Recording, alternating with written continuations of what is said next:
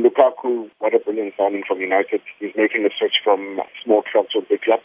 He's playing in the Champions League, and he's going to be in the spotlight. He gives United a very different dynamic. He's a striker. He likes to hold the ball, play off defenders, and I think it's one of the players which shows you would wanted to sign. Equally with Morata for Chelsea too, and he's very intelligent. Makes very intelligent. He scores goals, maybe not your 30 goals plus, but he's a very intelligent player. You speak about intelligence, and it's a question that many people have been talking about, saying that Morata is more intelligent football-wise than Lukaku. What does this even mean? They're two different strikers, With modern football, we've seen that when you sign players, you get two different things. But that statement would be justified in a sense that he's able not only to hold off, but he's less predictable than Lukaku.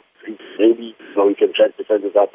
He can make runs. He knows when to stay. He knows when to go. And even intentionally plays offside sometimes to be able to see how make a decision based on the next move. Liverpool have done some good business in this transfer window. Salah first as one of their club record signings, and then bringing in the youngster from Chelsea, Solanke, who's already made an impact at the club.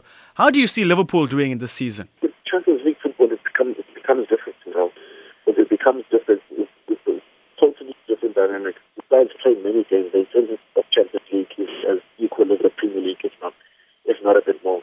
And when you play in such a competition, you'd want to reinforce the squad. And we've seen that Liverpool has been pretty much aggressive in the transfer market, not really letting go of any of their players. They needed sort of that kind of player to add on to your continuing and I think they've never been inside with Salah. Let's talk about Manchester City, who are the highest spenders in this transfer window.